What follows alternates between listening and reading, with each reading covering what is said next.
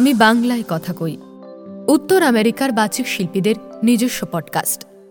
এই পডকাস্টে আপনারা শুনতে পাবেন উত্তর আমেরিকার বাচিক শিল্পীদের উপস্থাপিত আবৃত্তি, শ্রুতি নাটক, গল্প পাঠ, সাক্ষাৎকার এবং আরও বিভিন্ন স্বাদের অনুষ্ঠান।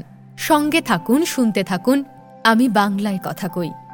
সাবস্ক্রাইব করুন Apple Podcast, Google Podcast, Spotify, Jio Saavn, Gaana বা আপনার পছন্দের অ্যাপে। প্রতি মাসের দ্বিতীয় এবং চতুর্থ শুক্রবার নতুন পর্ব নিয়ে আমি বাংলায় কথা কই, উত্তর আমেরিকার বাচিক শিল্পীদের নিজস্ব পডকাস্ট।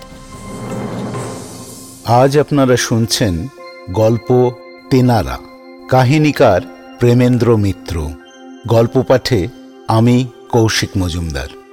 গল্পটির আবহ নির্মাণ করেছেন ইপসিত ব্যানার্জি।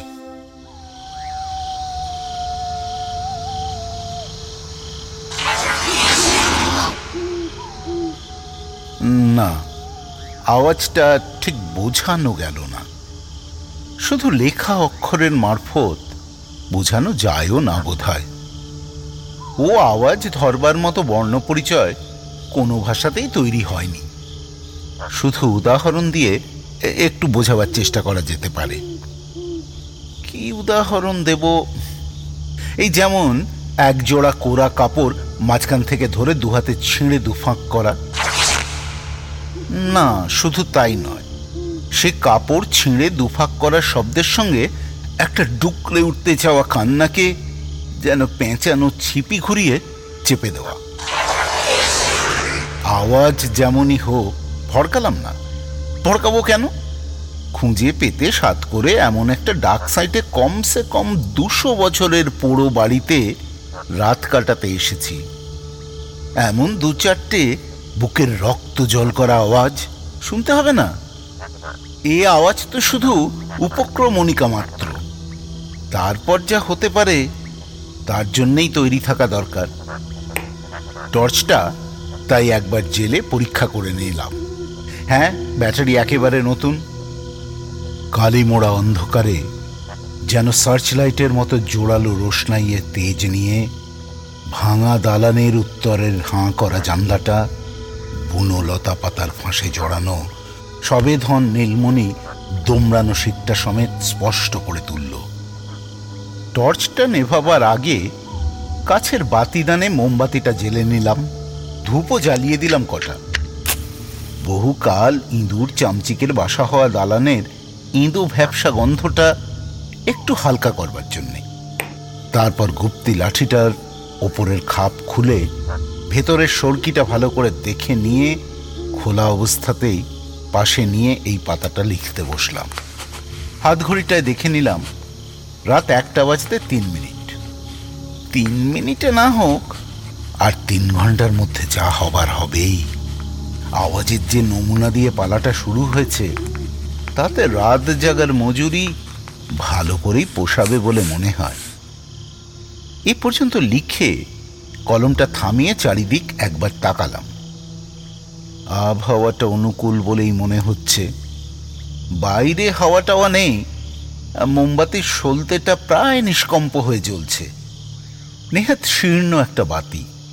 তার আলো আমার বসবার জায়গা আর খাতাটা ছাড়িয়ে অতি ভয় ভয় যেন আবছা অন্ধকার দেওয়াল আর ছাদের দিকে এগোতে গিয়ে থেমে আছে।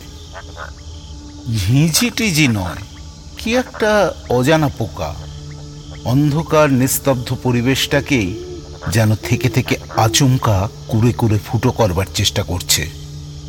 কোড়া কাপড় ছিঁড়ে দুভাগ করার সঙ্গে পেঁচানো ছিপিতে চেপে দেওয়া কান্না মেশানো যে আওয়াজটা খানিক আগে শুনেছিলাম, সেটা একেবারে থেমে গেলেও কিছু একটা হবার সময় ঘনিয়ে আসছে বলেই মনে হয়। লেখবার খাতাটা সরিয়ে রেখে তৈরি হয়ে বসলাম। কোন দিক দিয়ে কি ধরনের চমকটা আসবে তা ভাবার চেষ্টা করে লাভ নেই। তবে এই ভাঙা দালানের মধ্যেই কিছু একটা হওয়ার কথা। আমার পেছনে নয় সামনে। পেছনে কিছু হওয়ার সম্ভাবনাটা একেবারে দেওয়ালে পিঠ দিয়ে বসে একরকম কাটিয়ে রেখেছি বলা যায়। ঝুল ধুলো সব সাফ করে তার জন্য একটু খাটতেও হয়েছে। আগেকার দিনে তৈরি দেওয়ালটা বেশ মজবুতই আছে এখনো।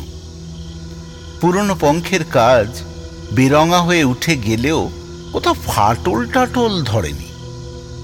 তাই পেছনে কিছু হতে গেলে দেওয়ালটা ভেঙে বা উড়িয়ে দিয়েই হবে। সে সুদূর সম্ভাবনাটা আপাতত বাতিল করে সামনের দিক সম্বন্ধেই সজাগ হলাম। হয়তো দুপাশের পলেস্তরা খসে হাড়পাজরা বেরোনো দেওয়ালের ধারে জমে থাকা ভাঙা ঘুণধরা সব আসবাবপত্রের স্তূপ, কিংবা সামনের ওই হাঁ করা বিভীষিকার মতো জানলাটাতেই তাঁদের কারো আবির্ভাব দেখব। মাথার ওপরকার প্রায় অন্ধকার ছাদটা থেকেও কিছু হতে পারে, কিন্তু কই, হাত ঘড়িটায় মাঝে মাঝে আপনা থেকে চোখ না দিয়ে পারছি না। 5-10 মিনিট করতে করতে বড় কাঁটাটা যে নিচের 6-এর দাগ ছুঁই ছুঁই করছে, অথচ সেই গায়ে কাঁটা দেওয়া প্রথম আওয়াজের পর আর কোনো সাড়া শব্দই নেই। আজ ধাপধাড়া এক আধা জঙ্গলি মুল্লুকের অন্তত 10-20 বছর পার করা এক পোড়া ভিটের ভাঙা দালানের বদলে চৌরঙ্গির কোনো দোকানের দোতলায় বসে আছি ভাবলেও চলে। 1.5টার দাগ পার হয়ে ঘড়ির বড় ছোট কাঁটা ক্রমশ 2টোয় পৌঁছে গেল। নিশতি রাত ভেতরে বাইরে ঝিমঝিম করছে, কিন্তু ওই পর্যন্তই। তার বেশি আর কোনো অভাবিত কিছুর একটু উঁকি পর্যন্ত নেই। শেষকালে এত তোড়জোড় করে আসার হয়রানি, রাত জাগার এই ধকল, সব মিথ্যা হবে নাকি? এইটুকু লিখে বেশ একটু হতাশা নিয়ে খাতাটা আবার বন্ধ করলাম। খাতাটা বন্ধ করলাম আমিও, এবং একটু নয়, রীতিমতো হতাশ হয়ে। এত আশা, এত আগ্রহ নিয়ে শুরু করার পর শেষ অবধি এমনই করে আহম্মকের মার খাওয়া। সমস্ত ব্যাপারটা এখন গোড়া থেকে একটু খুলে বলতে হয়। এতক্ষণ ধরে অধীর কৌতূহলে যা পড়ছিলাম তা একটি পুরনো ছিঁড়াখোড়া অনেক ঘাঁটাঘাঁটিতে ময়লা বেরঙা মোটা খেরো খাতা মাত্র। খাতার বদলে কাগজের বান্ডিল বললেও হয়। আলগা পাতাটাতা খসে হারিয়ে যাওয়ার ভয় একটা লাল শালুর পুঁটলির মধ্যে বাঁধা। সেই অবস্থাতেই আমি পেয়েছিলাম শহরের বোধহয় সবচেয়ে লম্বা দৌড়ের 45 নম্বর পাশে। যাচ্ছিলাম বালিগঞ্জ হয়ে এয়ারপোর্টে। ভিআইপি রোড ধরে বাঙুর কলোনি টলোনি ছাড়াবার পর আমার দিকে সিটগুলো কিছুটা খালি হয়ে গিয়েছিল। সেই সময় বান্ডিলটা ঠিক আমার পাশেই দেখলাম। এই বান্ডিল যে কার তার কোনো হদিশ মেলেনি। স্পষ্টই কাগজ ভরা আলগা বান্ডিল দেখে উপস্থিত সকলের সামনে খোলার পরও মালিকানাটা অজানাই থেকে গেছে। দলিলপত্র বা দামি কাগজ টাগজ নয়, নেহাত জড়ানো সেকেলে হাতের লেখায় ভরা একটা হাতে সেলাই সস্তা কাগজের খেরো খাতা দেখে সেটা আমার হাতে দিতে কারুর আপত্তি হয়নি। খাতাটা আগা গোড়া হাতড়ে নাম ঠিকানা কিছু পেলে আমি মালিককে পাঠিয়ে দেবো বলে কথা দিয়েছি। খাতাটা মালিকের কাছে পৌঁছে দেবার এই বেফায়দা ঝামেলা সাত করে ঘাড়ে নেওয়াটা নেহাত পরোপকারের মুহূর্ত নয়। বাসে সকলের সামনে বান্ডিল খুলে খাতাটা উল্টোবার সময় একটা এমন কথা চোখে পড়েছিল যাতে সেটা একটু নেড়ে চেড়ে দেখবার লোভ সামলাতে পারিনি। বাড়িতে এনে আগাগোড়া নেড়ে চেড়ে দেখেও সেই কথাটুকুর বেশি লেখক বা মালিকের নাম ঠিকানা কিছুই উদ্ধার করা সম্ভব হয়নি। খাতার মধ্যে ছোট চিরকুট গোছের একটা চিঠির খসড়া পেয়ে তা থেকে কিছু হদিশ পাবার যে আশাটুকু হয়েছিল, চিঠি পড়বার পর তাও বরবাদ হয়ে গিয়েছে। চিঠির চিরকুটটি খাতার লেখক ও মালিকেরই যে লেখা সে বিষয়ে সন্দেহ নেই, কিন্তু কাকে লেখা হচ্ছে বা কে লিখছে তার কোনো পরিচয় সেখানে মেলেনি। চিঠিটি এই রকম: কল্যাণ বড়েশু, সরকার ভায়া, তুমি যে আস্তানার খবর দিয়েছ সেটা লোভনীয় বলেই মনে হচ্ছে। জোগাড় যন্ত্র সব করে রেখো, আসছে অমাবস্যার দিনই গিয়ে পৌঁছচ্ছি। আপাতত আগের বৃত্তান্তগুলো লিখে ফেলতে ব্যস্ত। ওসব জমি জমার হিসেবপত্র বড় কর্তাকে বুঝিও। অমাবস্যার জন্য তৈরি থেকো, আশীর্বাদ নিও, ইতি মেজকর্তা। চিঠিটা কোনো কারণে ফেলা হয়নি বলে এই মেজকর্তার নামটুকুই শুধু পেয়েছি। এই মেজকর্তা নামটুকু বাদে আর যে কথাটি প্রথমেই পেয়েছিলাম সেইটাই হলো মোক্ষম। কথাটা হলো ভূত শিকার। হ্যাঁ, মেজকর্তা যেই হন তিনি এক সৃষ্টি ছড়া মানুষ। ভূত শিকারই তাঁর নেশা। আঁদার পাঁদার বনবাদার যত বেয়াড়া বিদঘুটে জায়গায় হোক, হদিশ কিছু পেলেই তিনি ভূত শিকার করে বেড়ান। এই খাতা তাঁর সেই সব শিকারের বৃত্তান্ত। খাতার গোড়ার পাতার ভূমিকায় এই পরিচয়টুকু পেয়ে সত্যিকার রুদ্ধ নিঃশ্বাসে মেজকর্তার পুঁথি পড়তে শুরু করেছিলাম। কিন্তু এ কি ধরনের ঘাটের কাছে এসে ভরাডুবি! তবু শুরু যখন করেছি তখন যেমন করে হোক শেষ করবার জন্য পাতা উল্টে বাকিটা পড়বার চেষ্টা করলাম। পড়বার আকর্ষণ কিছু নেই, মেজকর্তা নিজেই তার আশাভঙ্গ নিয়ে ঘ্যান ঘ্যান করেছেন। কিন্তু খাতা বন্ধ করে রেখেই বা লাভটা কি? ঘড়ির কাঁটা ঘুরেই চলেছে। রাত এখন প্রায় 3টে। কিছুই যে হচ্ছে না সেটাও লিখে যাওয়া দরকার। এমনভাবে যে রাতটা শেষ হবে তা ভাবতেও পারা যায়নি। যা হলো তা যেন বড় বেশি আশা করার মুখে ভাগ্যের থাপ্পড়। এমনটা যে হতে পারে তার একটু আভাস একেবারে পাইনি এমন কিন্তু নয়। অবশ্য অখাদ্য স্টেশনটায় নেমে সাইকেল রিক্সা ভাড়া করার সময় কাছাকাছি অনেকে যে অবাক হয়েছিল তা দেখে অখুশি হয়নি। তাদের একটু সন্দিগ্ধ জিজ্ঞাসাতেও না। কোথায় যাবেন বাবু? নৈহারের 5 কোটি। হ্যাঁ, কিন্তু নৈহার যে শুধু জঙ্গল বাবু, আর 5 কোটির একটাই শুধু ঘাড় মুখ গুঁজে পড়বার জন্য কোন রকমে খাড়া থেকে ধুঁকছে। তবু রিক্সা একটা পেয়েছিলাম শেষ পর্যন্ত। রিক্সাওয়ালার গরজ বা সাহস অন্যদের চেয়ে একটু বেশি। সেও কিন্তু নৈহারের 5 কোটিতে পৌঁছে দিয়েই চলে যাবার করারে সওয়ারি হয়েছিল। বেশি ভাড়ার লোভ দেখিয়েও তাকে সকালটা পর্যন্ত অপেক্ষা করতে রাজি করানো যায়নি। রাস্তায় 5 কোটি নিয়ে তার সঙ্গে একটু আলাপ করবার চেষ্টাতেও বিফল হয়েছি। নৈহারের এই জংলা অঞ্চলটা ভালো জায়গা নয়, আর 5 কোটিতে তার বাপ দাদারাও কখনো মানুষের বাস দেখেনি। এর বেশি সে কিছু জানে না বা বলতে রাজি হয়নি। কেন এই ঘোর অন্ধকার রাতে 5 কোটিতে আমি যাচ্ছি সে জানতে চাইনি একবারও। 5 কোটির পোড়ো ভিটের কাজ বরাবর আমার লাঠি আর কাঁধের ঝোলাটা নিয়ে রিক্সা থেকে নামবার সময় অন্য সেই রিক্সাওয়ালাকে দেখেছিলাম। আমাদের জন্যেই যেন সে অপেক্ষা করছিল ওখানে। আমাকে অমন জায়গায় একা নামতে দেখে অবাক যদি সে হয়ে থাকে, তার কথায় তা কিন্তু বোঝা যায়নি। কেন যে ওখানে নামছি নিজে থেকেই যেন বুঝে নিয়ে সে একটু সহানুভূতির স্বরে শুধু বলেছিল, 5 কোটিতে রাত জাগবেন তো তা জাগুন গিয়ে, কিন্তু তেনাদের কাউকে পাবেন না। তেনাদের? আমি একটু বিরক্তি আর না বোঝার ভান করে বলেছিলাম, তেনারা? কি বলছো তুমি? কাদের কথা বলছো? ওই যাদের সবাই ডরায় আবার খোঁজেও। অন্ধকারেই লোকটার মুচকি হাসি যেন তার গলার স্বরে ফুটেছিল।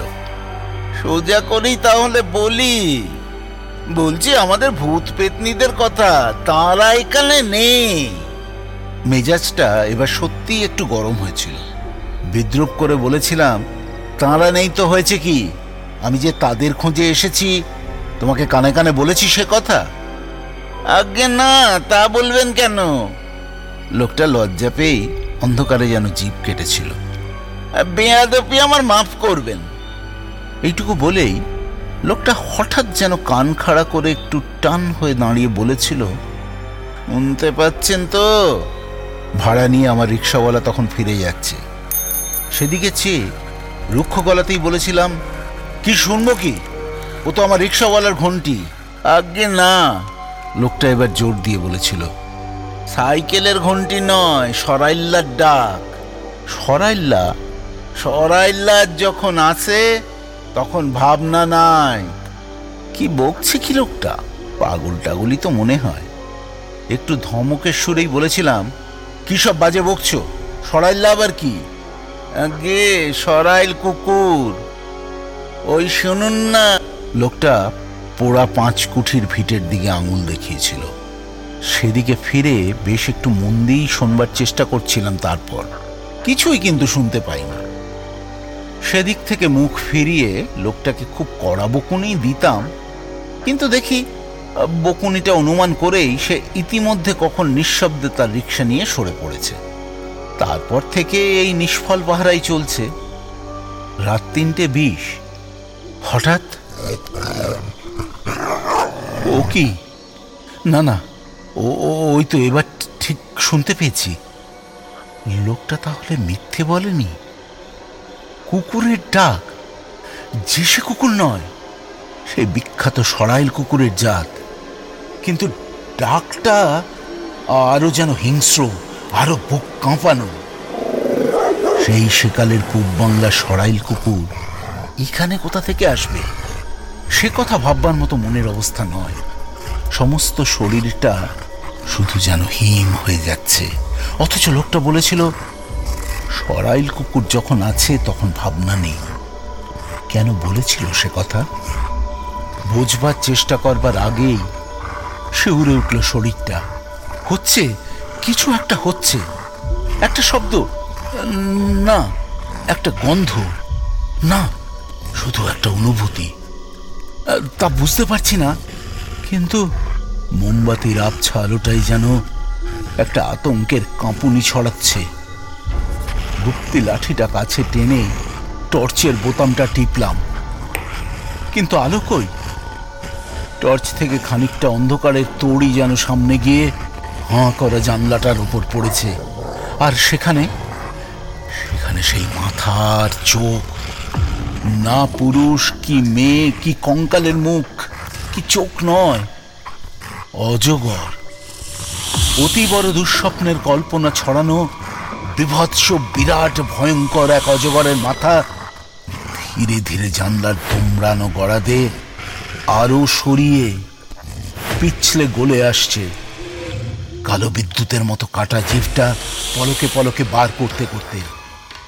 মুখ আর জিভের চেয়ে ভয়ঙ্কর তার চোখ, তাতে পলক পড়ে না, শুধু যেন সম্মোহনের সাঁড়াশিতে জাঁতা কলের চেয়ে সবলে চেপে ধরে অসাড় করে রাখে। সেই মুহূর্তে সরাইলটাকে দেখলাম। কুকুর নয়, যেন কালো চিতারি একটা চাবুক তীক্ষ্ণ খুদে নমুনা। অজগরটা জানলা দিয়ে গলে তখন নিয়তির মতো এগিয়ে আসছে। সরাইলটা গিয়ে ঝাঁপিয়ে পড়লো তার মাথাটা লক্ষ্য করে। সম্মোহনটা কি কেটে গেল তাইতেই? সরকি লাঠিটা নিয়ে উঠে দাঁড়ালাম এক লাফে। পাগলের মতো সেই সরকির খোঁচার পর খোঁচা বসালাম অজগরটার গায়ে, মাথায়, চোখে। বিরাট কাছির মতো দেহটা তার কিলবিলিয়ে উঠল সেই দারুণ খোঁচায়। কিন্তু সেই কিলবিলিয়ে ওঠার মধ্যেই সেই সরাইলটাকে তার কুণ্ডলির মধ্যে পাক দিয়ে ফেলেছে যে। অক্লান্তভাবে সরকি চালিয়ে গেলাম। অজগরের মরণ খিঁচুনি থেমে গেল শেষ পর্যন্ত, কিন্তু সেই সঙ্গে তার আলিঙ্গনে পিষে গুঁড়ো হওয়া সরাইলটারও। নিজেকেও প্রায় বেহুঁশ হয়েই মেঝের ওপর শুয়ে পড়তে হলো। এবার শুয়ে পড়বার আগে টর্চটা কোনো রকমে একবার অজগর আর সরাইলটার ওপর ফেললাম। না, দুটোই একেবারে শেষ হয়ে গেছে। মেঝেটা রক্তে আর অজগরের মুখের ফেনায় মাখামাখি। বেশিক্ষণ নয়, মিনিট 5 বেশি বেহুঁশ হয়ে থাকিনি। উঠে যখন বসলাম তখন ঘড়িতে 3:45 মাত্র। মোমবাতিটা এরই মধ্যে কখন নিভে গেছে। টর্চের আলোতেই ঘড়িটা দেখে সেটা ঘরের মাঝখানে ফেললাম। একটা অস্ফুট চিৎকার আপনা থেকে গলা ঠেলে বেরিয়ে এলো তৎক্ষণাৎ। হ্যাঁ, যা ভাবতেও পারিনি সামনে তার প্রমাণ। মেঝের ওপর রক্তমাখা ক্ষতবিক্ষত অজগর কি তার আলিঙ্গনে পিষে গুঁড়ো হয়ে যাওয়া সরাইল কুকুরটার চিহ্ন মাত্র নেই। মাত্র 10 মিনিটের মধ্যে তারা একেবারে নিশ্চিহ্ন হয়ে হাওয়ায় মিলিয়ে গেছে। তার মানে তেনারা বলতে যা বুঝি সে ধারণাটা আরো ছড়াতে হবে, নইলে 5 কুঠির কোন আদ্যিকালের ওরা এমন করে হঠাৎ আমায় দেখা দিয়ে যাবে কেন? এই কাহিনীটি চোখে পড়লে মেজকর্তা উপযুক্ত প্রমাণ দিয়ে তাঁর খেরো খাতাটা দাবি করতে পারেন। লেখাটি সেই উদ্দেশ্যেই ছাপানো, আর সেই উদ্দেশ্যেই এত বছর বাদে অডিও স্টোরি হিসেবে প্রকাশ করা।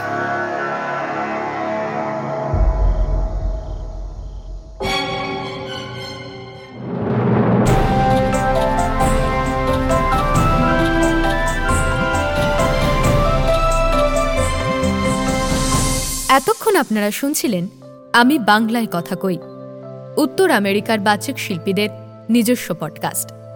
পডকাস্ট পরিকল্পনা কৌশিক মজুমদার, প্রযোজনা KS প্রোডাকশনস INC, মূল আবহ পরিকল্পনা এবং নির্মাণ সত্যজিৎ সেন। বিশেষ ধন্যবাদ জানাই প্যাস্টেল এন্টারটেনমেন্টকে। এই পর্বের আরও তথ্য জানতে আসুন আমাদের ওয়েবসাইটে ksproductionsusa.com। আমি বাংলায় কথা কই পডকাস্টটি নিয়মিত শুনতে সাবস্ক্রাইব করুন Apple Podcast, Spotify, Google Podcast, Gaana, Jio Saavn বা আপনার পছন্দের অ্যাপে। আমরা আপনার মতামত শুনতে চাই। আমাদের ইমেল পাঠান। আমাদের ইমেল abkk@ksproductionsusa.com। আবার জানাই, আমাদের ইমেল abkk@ksproductionsusa.com। ভালো থাকুন, সবাইকে ভালো রাখুন। আবার কথা হবে আগামী পর্বে।